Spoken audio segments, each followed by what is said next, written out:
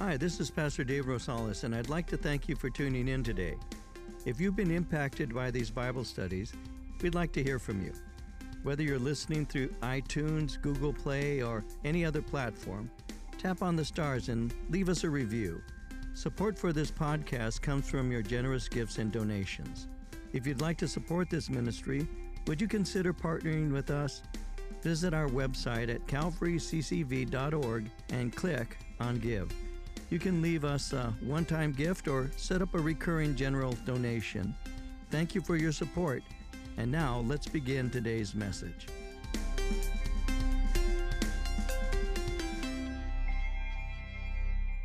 Mark chapter 14, verses 32 through 42. We're going to be looking today at the oil press. You'll see why I chose to entitle our study The Oil Press in just a moment. Now, as is normal for me, as you who have attended here for a while will know, I'm going to give to you some background, remind you of some things, and I'll lead to these verses. And so we'll begin by looking at verse 32. In Mark chapter 14, verse 32, then they came to a place which was named Gethsemane, and he said to his disciples, "Sit here while I pray." So as we've been looking at this chapter, this is the last night that Jesus will spend, and he's ministering to his men. He had shared the Passover with them, and he's continuing to instruct them. Now, I mentioned to you that on the Passover meal, a question will be asked of the host. Exodus chapter 12, verses 26 and 27, it shall be, when your children say to you, "What do you mean by this service?" that you shall say, "It is a Passover sacrifice of the Lord, who passed over the houses of the children of Israel in Egypt when he struck the Egyptians and delivered our households." Well, that night, Jesus spent time teaching his men what Passover meant, and his disciples are asking questions that night. And in reality, the questions that they're asking of him are going to relate to what is the significance of the Passover. And so the disciples are there asking questions, and Jesus as a host is actually going to answer the most important question that they might have. In John's Gospel, chapter 13, verse 33, he said, "Little children, I shall be with you a little while longer. You will seek me, and as I said to the Jews, where I am going, you cannot come. So now I say to you." Notice how he said little children. So during that celebration, there would be a question of the children. Children would ask the host. Jesus was the host. He would explain the meaning of Passover, and that's what's taking place. Now, as you go through the Gospels, Matthew, Mark, and Luke all gives an abbreviated rendition of what took place. Actually, all the Gospel accounts would be abbreviated, but theirs are more so than John's. Because when you look at the Gospel of John actually gives to us more information. You can see that information in chapters 13 through 17. So let me give you kind of a flow of what was taking place that Mark, Matthew, and Luke did not speak concerning, because in chapters 13 through 17, we see that Jesus gave teachings to his men. He taught his men to be servants. He revealed to them that one of them would betray him. He gave them what he called a new commandment. The commandment was to love one another as he loved them. He revealed to Peter that Peter would, along with the others, deny him. He told them that he went before them to prepare a place for them. He told Philip that to see him was to see the Father. He taught them about the importance of prayer. He told them that love for him would be demonstrated by obedience to him. On that night, he gave the most extensive message on the Holy Spirit that he would give. He also told them that he was the true vine. He exhorted them to abide in him. He told them that he was giving them his peace. He said if they did what he commanded them, then no longer would he call them servants, but would call them friends. He told them that they would be persecuted because the world rejected him. In John 16, 32 and 33, he said, "Indeed, the hour is coming, yes, has now come, that you will be scattered, each to his own, and will leave me alone. and yet I am not alone, because the Father is with me. These things I have spoken to you, that in me you may have peace. In the world you will have tribulation, but be of good cheer. I have overcome the world. So when he got to chapter 17, Jesus prays. The chapter is filled with his closing prayer. As he prayed to his Father, he said to him that he had been faithful to complete his mission. Then he prayed for his men, that he was going to send out that they might evangelize. And then he prayed for us, those who would come to faith through their message. And so by the time you get to chapter 18, verses 1 and 2, well, those verses begin by saying, when Jesus had spoken these words, he went out with his disciples over the brook Kidron, where there was a garden which he and his disciples entered. And Judas, who betrayed him, also knew the place, for Jesus often met there with his disciples. So with that introduction, we can begin our study by first looking at verse 32. In verse 32, it says, they came to a place which was named Gethsemane. And he said to his disciples, sit here while I pray. Now, Gethsemane was an enclosed plot. It's also referred to as an estate. It was a garden. Could have been called an orchard. When you're looking at a map, it was beyond what is of Israel. It's beyond what is called the brook Kidron. It's at the foot of the Mount of Olives, about 3/4 of a mile from the eastern wall of Jerusalem. We've been to this site many times. Every time we've gone to Israel, we have gone to the Garden of Gethsemane. I'll give a very similar Bible study there, not as long as you'll have here, but I give a similar study, and there you are on Gethsemane in an enclosed garden, looking at the eastern gate. You can see, as you're looking to the west, you can see you'll see the eastern gate that has been bricked over and is actually lower than the ground level, because over the centuries, obviously it has accumulated ground and all. But right in front of the eastern gate, and we'll point it out to you, there's a graveyard. There's a Muslim cemetery there. They built with an attempt to keep Messiah from coming in the eastern gate. And so you'll see that while you're in that particular place. And we have a Bible study there, and we look at this particular study. And this is a place where Jesus would often spend time. Luke tells us in chapter 22:39, coming out, he went to the Mount of Olives as he was accustomed, and his disciples also followed him. Now, this garden was actually owned more than likely by one of his disciples, and it would be lent to him for his use. It had become over time a familiar spot for the men. They would come there. They would actually camp out there and be ministered to by the Lord. And they came there often. And since they did so, they would have had fond memories of this place. The word Gethsemane means oil press. It's a place where olives were crushed to produce the oil. And this is where Jesus is going to agonize in prayer. That's why it's referred to as the oil press. In Isaiah 53, verse 3, the prophet Isaiah, writing over 700 years before Christ, speaking of Messiah, said this. He said, he is despised and rejected by men, a man of sorrows and acquainted with grief. And we hid, as it were, our faces from him. He was despised, and we did not esteem him. This is where the Lord Jesus Christ is going to be agonizing. We'll see that in detail in just a moment. But this is where Jesus is in his own personal oil press. Somebody said this, there's no record in Scripture of Jesus laughing, but there are numerous accounts of his grieving, his sadness, and even his weeping. He wept at the grave of Lazarus. He wept over Jerusalem at the time of his triumphal entry. Jesus knew sorrow upon sorrow and grief upon grief as no other man who has ever lived.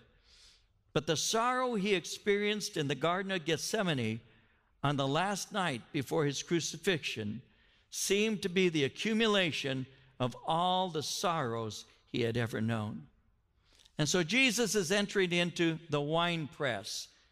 And according to verse 32, as they enter the garden, Jesus says, sit here while I pray.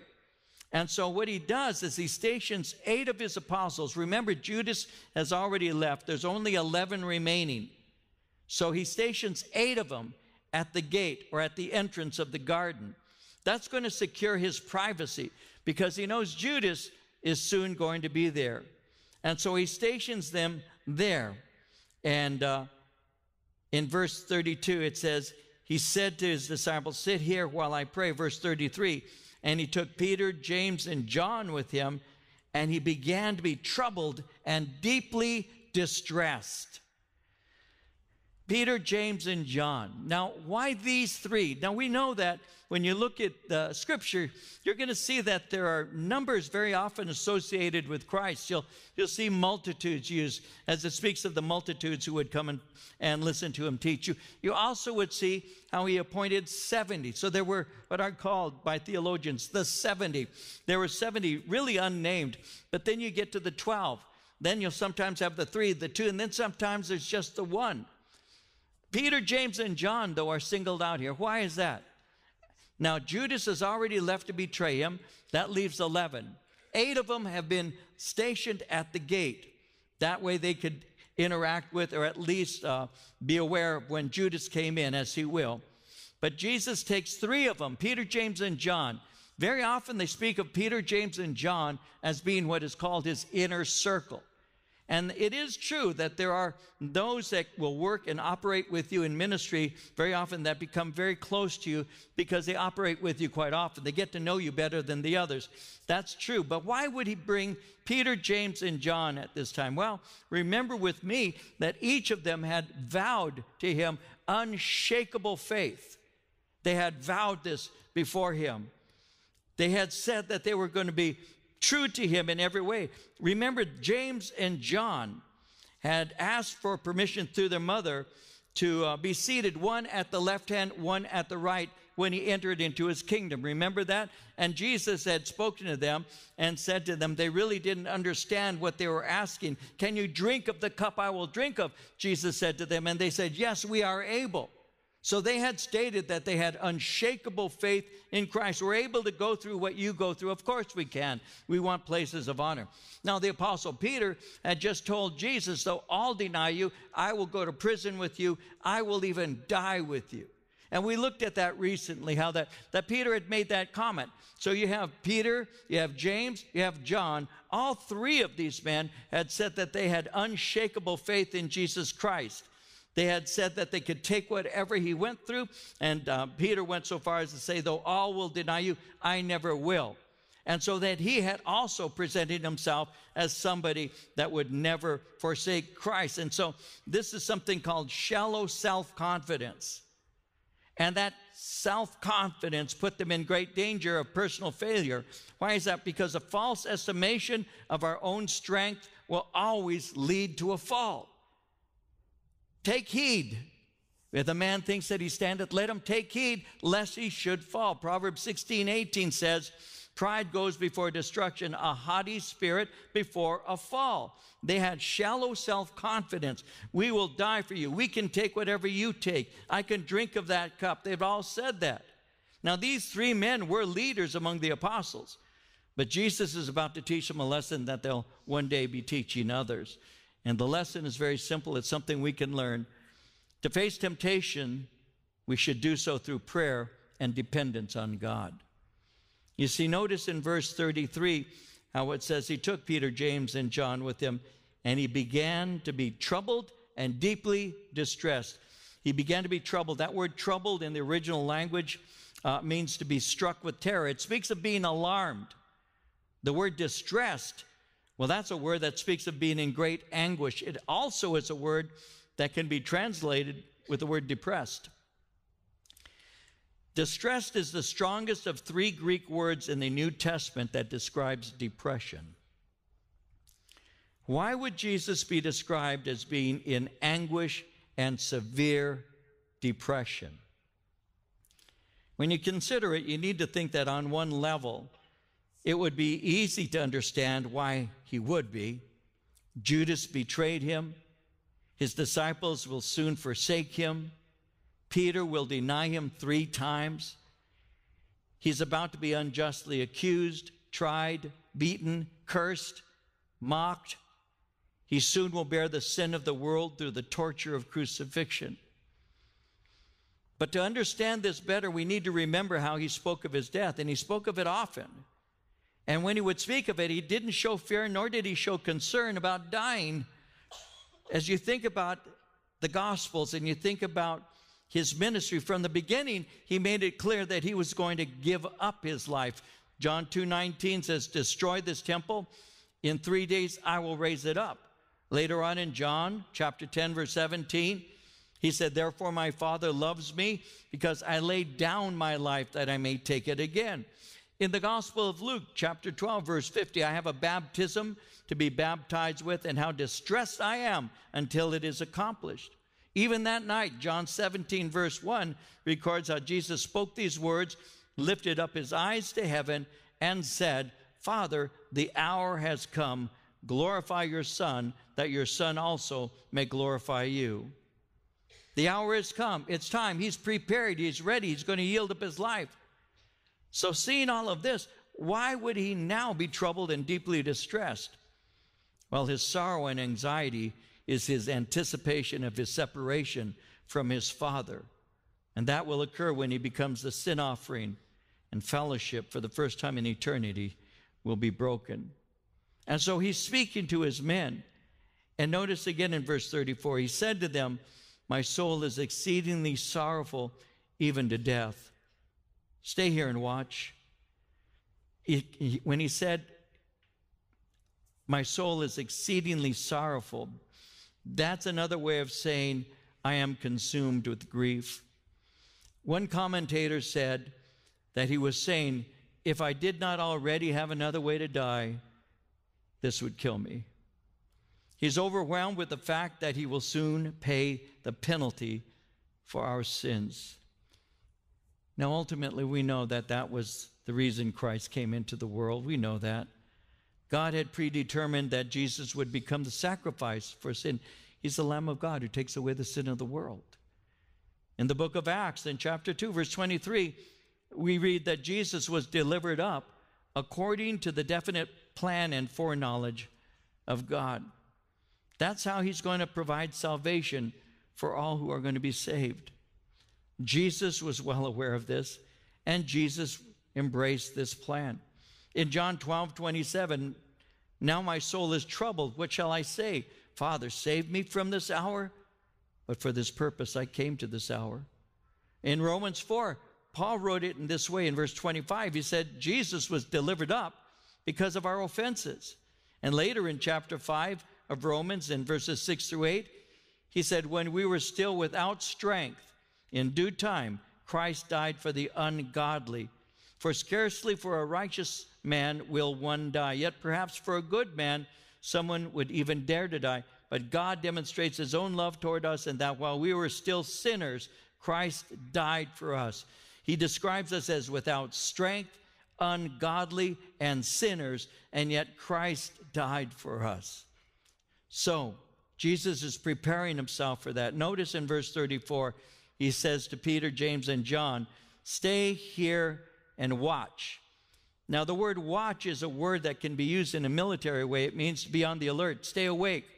It means don't fall asleep. In Matthew 26:38, Matthew says that he said, my soul is overwhelmed with sorrow to the point of death. Stay here and keep watch with me. Now, no doubt they could sense the agony that Jesus was going through. Just looking at him, the way he looked, listening to him as he spoke, the tone of his voice, the words that he was choosing to use, all of this was combining to make them aware of the agony he's going through. They could sense his agony. They could sense his anguish, but they couldn't comprehend it. Now, as he's speaking to them, this reveals to us his humanity. Jesus desired his men to be there with him. He wanted them to sympathize with him and even be a support.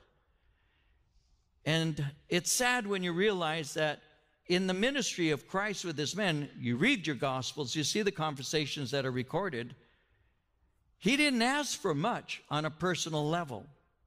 Yet in this particular case, when he said, watch and pray, stay with me, they failed. They had said they would die with him. They couldn't even stay awake with him. Now in verse 35, it says he went a little farther. He fell on the ground. He prayed that if it were possible, the hour might pass from him.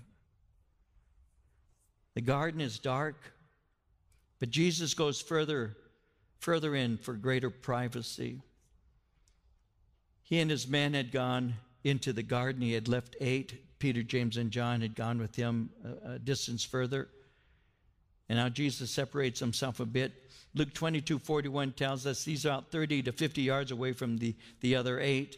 He now moves a distance from Peter, James, and John, and he's praying fervently. Notice how it says he fell on the ground and he prayed.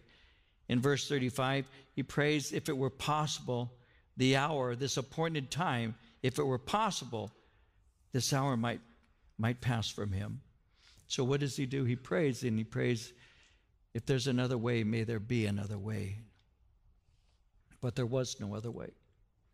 I remember the first time my wife and I went into the Garden of Gethsemane. It was in 1983. We went on a familiarization tour with my pastor, Chuck Smith. And so we went into Israel. I brought my daughter, Anna, who was 3 months old at the time. And she came with us, and we went on this trip. And as we went on the trip with our pastor, we saw so many sights, but I do remember this particular location, the first time that we ever entered into this region called the Garden of Gethsemane. I still remember it very well. There are stones just all through the pathway there. And Pastor Chuck, his son, Chuck Jr., had given a message, and Chuck came up after his son had shared a very beautiful message. Chuck walked up and he closed out that time, and I'll never forget what he said. He said, Jesus said, if there be any other way, let this cup pass from me. And then Chuck simply said it like this, and it's riveted in my heart ever since he said it. He said, but there is no other way. There is no other way. There was only this one way. From all eternity, God had made a plan, and that plan was so that we, sinful people that we are, might receive salvation. He had made a plan. He's going to give his only son to suffer sin's penalty. His son is going to be used to rescue fallen mankind. In Hebrews 10, verse 10, it says it like this. The writer writes, by that will we have been sanctified through the offering of the body of Jesus Christ once for all. It doesn't require many sacrifices. See, the Jewish way of expiation of sin was through constant sacrifice. And they would have on the Day of Atonement that major sacrifice. But the writer of Hebrews reminds us that in the sacrifice there's a reminder, because they have to be repeated yearly, he was pointing out. Yearly, they would have this sacrifice yearly as a constant flow and a constant reminder of man's sinfulness. But it was preparing man for that one final sacrifice, the Lamb of God, Jesus Christ, who would take away sin one time for all time. He doesn't have to be crucified a second or third or a fourth time. It's that one time that was sufficient. The blood of Jesus Christ, his son, cleanses us from all sin, and it doesn't have to be repeated. And so Jesus is going to the cross for that reason. Jesus there, though, is saying, is there another way? There is no other way. Notice in verse 36 how he said, Abba, Father, all things are possible for you. Take this cup from me. He says, Abba, Father. Abba is the Aramaic Hebrew way of saying daddy. Father would be something that the Greeks would use. Abba, Father is a combination of the two. Abba is the common word that a child will use when referring to their daddy. When you go to Israel to this day, you will hear this. The little Jewish children will be behind their daddy. I've heard it many times, and you'll hear them, Abba, Abba. And it's not a real formal, it's more of the word daddy. It's more of a tender, it's an endearing word. And so Jesus is saying that, he's saying daddy to his Father. All things are possible for you. That reveals something about our relationship to God, because we have been brought into his family through his Son. Jesus is referred to in Scripture as the only begotten of the Father. We are adopted. We are not the only begotten, we are adopted. We're adopted into the family of God. It's a different process. We enter in through faith by receiving the gift that is given to us, but we are adopted children, chosen by God. I remember hearing a story of a little girl who was adopted, and it was a family gathering and all, and one of her cousins was talking to her, and her cousin said to her, you were adopted, but I was born to my family, but you're adopted. And she was saying it to try and hurt her cousin. But the little girl who was adopted said, you know, my mom and my dad have already told me that I was in a home, and that one day my mama said that she and my daddy came and they looked at all the children that were there, and they chose me. And my mama says that we chose you and we have loved you, but you are our baby. We chose you to be ours. So she said, you know, my mama and my daddy, they chose me, but your parents, they're stuck with you. We were chosen. Yeah, we were chosen. The Lord chose us, and we've been adopted into his family. In Romans 8:15, it says, you didn't receive the spirit of bondage again to fear. You received the spirit of adoption, by whom we cry out, Abba, Father. Galatians 4:6, because you are sons, God has sent forth the Spirit of his Son into your hearts, crying out, Abba, Father. Before you really understood the love of God, it's very possible that you looked at God as just a judge of some sort, holy, and he is, and righteous, and he is, but distant. And perhaps you had a fear of him to the point that you tried to guard your thoughts and guard your actions, tried to be good and all of that, and it just got stress-filled. That's how it was for me. I tried to be very good as a child, and my mom and dad had pictures of me and my brother. We'd be at different little house parties and all, and we have pictures of my brother and me sitting there like, you know, two little angels and all. And because I wanted to be good, because I'd heard some things by going to catechism classes that you need to be good for God to accept you. And I tried to be good until I was 15. At the age of 15, I said, I'm tired of being good and not having fun. And that's how I thought. And so that's when I got into alcohol and drugs. I didn't know that God loved me. I thought I had to do something to make him love me. I thought I had to be good. I had to do the right things. I had to think the right thoughts and all of that. And at a certain early age, I came to realize that none of that was possible. I didn't realize that God came to save sinners. I didn't know that. I didn't understand that. That's why Paul could say that. He said he was saving sinners. And Paul went on to say, of whom I am chief. And so I came to realize the grace of God. And so instead of just speaking of him as he is, Almighty God, I could actually have a tenderness as I speak to him. And the word Abba, it comes into play. I've said this before in the past. I'll just say it briefly.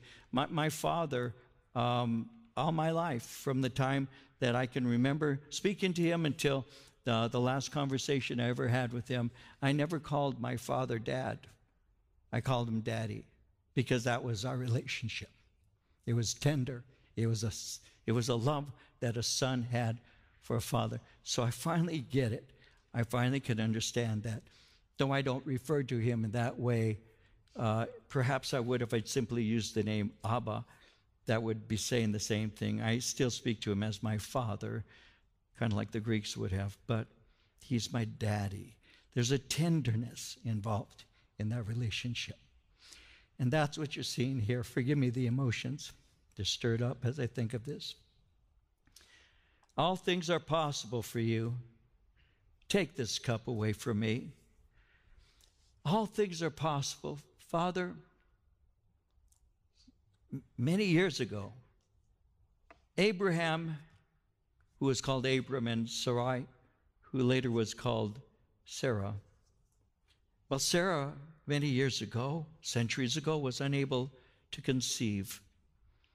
But in a miraculous way, Abraham at the age of 100 and Sarah at the age of 90, well, they were given strength to conceive, and she bore a child, and that child was named Isaac. Isaac in Hebrew is translated laughter, because she had laughed in unbelief when God had said, this time next year your wife will have a son. Sarah, listening through the tent, had overheard the conversation Abraham was having with God. She laughed. Shall I at my age have pleasure? The pleasure of having a child. And that's where the Lord spoke to her. Why did you laugh? I didn't laugh. Oh yeah, you did, liar, pants on fire. You lied. You will have a son. His name shall be Isaac. Laughter. Every time you call his name, you'll remember the laughter that you had when I gave you that promise. That, even though they had another son through a handmaiden, Hagar, God spoke to Abram and said to him, take your son, your only son. Now wait a minute, you have Ishmael too. No, Ishmael is a son of the flesh. Isaac is a son of promise. Take your son, laughter, and offer him to me in a place that I'll appoint for you. And the scripture tells us in Genesis 22 that Abram saddled his donkey, took with him servants. And so the question is asked, I see the wood and the implements for sacrifice, but I don't see the offering. And then Abram said, God will provide himself a lamb, which was a prophetic word concerning Messiah who was to come. We all know the story, how that Abram placed his son on the altar. Hebrews tells us he knew that he had received him when it was impossible, and therefore God could deliver him back. It was a hope of resurrection. He trusted God. This was the son of promise. When he raised his hand to sacrifice his son, God said, stop. And now I see your faith is real.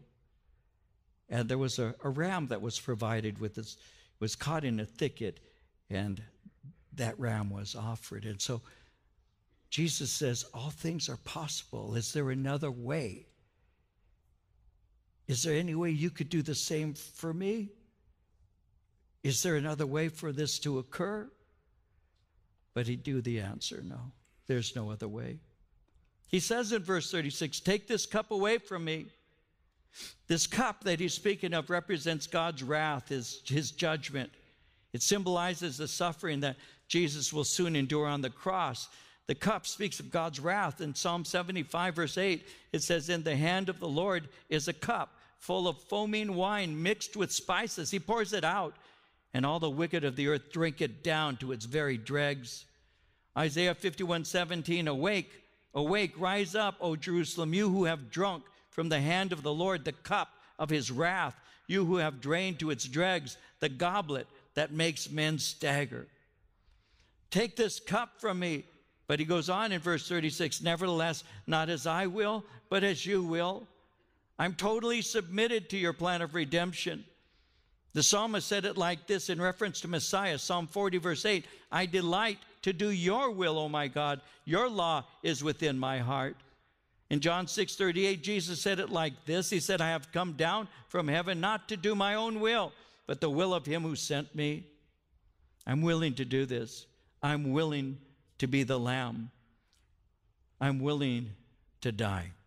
Somebody said that Jesus disarmed death by burying its shaft in his own heart.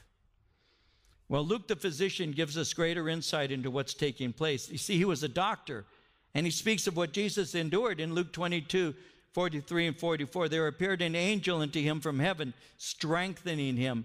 Being in agony, he prayed more earnestly. His sweat was, as it were, great drops of blood falling down to the ground. He was in such stress and agony that he was pouring out blood and sweat. In answer to his prayer, God dispatched an angel to minister to him. Luke tells us that the angel strengthened him. The angel invigorated him. The writer of Hebrews in chapter 5, verse 7 says, during the days of Jesus' life on earth, he offered up prayers and petitions with fervent cries and tears to the one who could save him from death, and he was heard because of his reverent submission. While he's praying and he's being cared for. Well, in verse 37, he came and found them sleeping. He said to Peter, Simon, are you sleeping? Could you not watch 1 hour? Watch and pray, lest you enter into temptation. The spirit indeed is willing, but the flesh is weak. And again he went away and prayed and spoke the same words. So he speaks to the apostle Peter in verse 37. Notice that. Notice that he refers to him by the name Simon. Simon is his given name. John 1:41 and 42 says that he had changed his name. It says he first found his own brother Simon and said to him, we have found Messiah, which is translated the Christ. And he brought him to Jesus. Now, when Jesus looked at him, he said, you are Simon, the son of Jonah. You shall be called Cephas, which is translated a stone. Well, in verse 37, he found all three of them sleeping. But notice he spoke first to Simon. Now, this is the one who had said, though all forsake you, I will never fall away. So he's the first one who's being addressed. And Luke says, gives us insight into why they were asleep. In Luke 22:45, when he rose from prayer, he went back to the disciples. He found them asleep. They were exhausted from sorrow. Some of us in this room understand what that means, that the burden that you're carrying is so grave, so deep, so heavy, that sometimes you actually get sleepy, and that's what was taking place with them. The sorrow affected them. They're experiencing deep sorrow. And that was used, by the way, by the enemy to tempt them to sleep, making them unprepared. And that's why in verse 38, Jesus said, watch and pray lest you enter into temptation. The spirit truly is willing, the flesh is weak. Watch and pray. Be alert. Be alert about the devil's plans. Pray for God's help. In 1 Peter 5:8, it says, be sober, be vigilant, because your adversary, the devil, walks about like a roaring lion, seeking whom he may devour. In 1 Peter 4:7, he went on to say, the end of all things is at hand. Therefore, be serious and watchful in your prayers. You see, you might be physically awake, but you're spiritually asleep. Spiritual vigilance is not occasional, it's constant. The enemy never rests. The enemy never sleeps. That's why 1 Thessalonians 5:17 is important. Pray without ceasing. Well, verses 39 and 40, again he went away and prayed and spoke the same words. When he returned, he found them asleep again, for their eyes were heavy. They didn't know what to answer him. They were weighed down with sleep. They weren't praying. While Jesus was separated in prayer, his men were sleeping on the job. 1 Thessalonians 5:6 says, therefore, let us not sleep as others do. Let us watch and be sober. He warned them, yet the disciples were still not listening. They yielded to their natural appetites, and they were spiritually unprepared. They were not heeding his word. We sang a moment ago prior to the teaching a song, and I noted it. It says, I believe every word you said. And I suspect that that the men would have said the same thing. I believe every word you have said. We, the church, just sang that. I believe every word you said. But the fact is, beginning with me, sometimes I wonder, because during that song, in the first service especially, I was thinking of it, Lord, do I really believe everything you said? Do I really act and live as if I believe every word you said? You see, they listened to so many sermons. They even gave their own sermons. They saw so many works, they even performed their own works. They were there celebrating in a way that was beyond everybody. They were so close and so deep with him. They weren't the 70. They weren't just the 12. They were now the 11. Peter, James, and John were the 3. They had a close relationship. James and John were actually related to Christ. They were cousins. So there was a deep connection. And yet, do I really believe every word that you said? Because Jesus had said, before the rooster crows this night, you will deny me 3 times. I would go to prison for you. I'd even die for you, is what the response was. So said the rest of them. No, they weren't listening to what he had to say. And Jesus is concerned for them. The circumstances leading to his arrest and all is going to overwhelm them. Not only will Jesus be taken, but his men are also going to become targets. And that was why that night Jesus had prayed in John 17, verse 11. He had prayed for them, Holy Father, keep through your name those whom you have given me. He had prayed for them, but he also commanded them to pray for themselves. Seeking the Lord and relying on his help will provide security. Like it says in Psalm 17, verse 5, uphold my steps in your paths, that my footsteps may not slip. Psalm 130, verse 5, I wait for the Lord. My soul waits. In his word I do hope. Well, verse 41 says, he came the 3rd time and said to them, are you still sleeping and resting? It's enough. The hour has come. Behold, the Son of Man is being betrayed into the hands of sinners. Rise, let us be going. Behold, see, my betrayer is at hand. Judas is approaching him at that moment. So he says to him, it's enough. The time has come. My betrayer has arrived. You didn't prepare yourselves by prayer, and now you're going to reap the results. When he said in verse 42, rise, let us be going. See, my betrayer is at hand. Notice with me that Jesus went out to meet the enemy. He didn't have them seeking to find him. He sought them out because he was ready through prayer and dedication to the will of the Father. He was ready to meet the enemy head on. But his men weren't. We're going to see that next time we get together. His men were not. All this self-confidence, all these words that they spoke to the Messiah, to their master, all the time that they spent with them. Imagine that for a moment.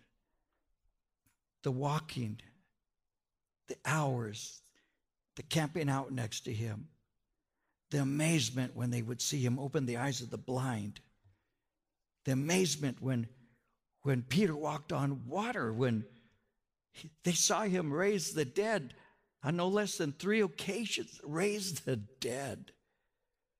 They heard words that were so articulate, so eloquent, so deep. Sometimes they even had to ask him, what do you mean by that? Can you please explain it to us? We don't get it. We've been with you in this seminary for so long. We still don't get it, Jesus. And so he'd explain to them in a personal way. John was so close to this man that even that night he had placed his head on the bosom of Christ and had spoken to him as one who loved. He had his head on the chest of Jesus, listening to the heartbeat of God. Think about that. Think about that. He listened to the heartbeat of God. And yet Jesus said, watch and pray lest you enter into temptation. The spirit indeed is willing, but the flesh is weak. Be ready. Your enemy is prowling like a roaring lion, seeking whom he may devour. That's why, in hindsight, Peter could say, you need to pray. You need to be alert. And by the way, I'll close with this. Don't think that the enemy isn't after you, because he is. Now, I'm not trying to encourage you to paranoia so that you're walking every step, turning around to see if he's going to be there. So you see, listen, when you gave your heart to Jesus Christ, before you were on the enemy's side, now you're on God's side. Do you think he's neutral about you? He hates you. The depth that God has love for you, Satan has hatred for you. He steals, he kills, he destroys. His great pleasure is in the destruction. He's a murderer, Jesus said, from the beginning. He's a liar from the beginning. And he's still prowling for you. Watch and pray. Listen, the problems we're having in the United States, as bad as they are with some of the things that we see going on and the great concern all of us share, the battle is not just with flesh and blood. We are not going to elect righteousness. Does that mean that we should not pursue it? Does that mean we shouldn't do our best to bring people into office who best reflect the righteousness that we'd love to see America have? No, it doesn't mean that at all. We should vote, and we should be involved, and we should do all of those things, of course. But the answer is not going to be electing somebody. Because even the best person who loves the Lord can be tempted by the power that is offered them in offices. That's why we pray for those who are in elected positions. That's why we pray for them, because the temptation to power is the first temptation that Eve herself was deceived by. You shall be like God, knowing the difference between good and evil. The temptation to power, to knowledge, to inside information, to control, it's still with us.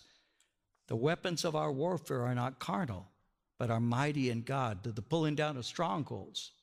We are actually in a spiritual war, and that's why the weapons of our warfare are not carnal, but are mighty in God. So we have our loins are girt with truth. We have the breastplate of righteousness. We have a helmet of salvation. Our feet are shod with the preparation of the gospel of peace. We have the sword of the Spirit, and we have the shield of faith. And that's what we use in these battles. And that's why Jesus said we need to be awake and alert, because our enemy desires to destroy us. So instead of me yielding to the carnal desire to try and somehow control my own destiny, I ask God to go before me, that he might be my shield and my great strength, that he might give to us victory in Christ. And that's how it works. And so Jesus is speaking and saying to his men, watch and pray. You have the desire, but you don't have the power. Be on the alert. Your enemy wants to destroy you. They fell asleep on the job, but Jesus didn't. He went out to meet the enemy, but as we'll see, they fled. I don't want to be one who runs. I want to stand in the position of the victor, because of what Jesus Christ has done for me. Because that's what Paul said, having done all, stand. Stand as a victor. Be prepared for the war. But remember the last page of the Bible where it states, we won in Jesus Christ. Never forget that. We win. We win. If you'd like to learn more about Pastor David or Calvary Chapel Chino Valley, please visit our website at calvaryccv.org. Thanks for listening, and have a great day.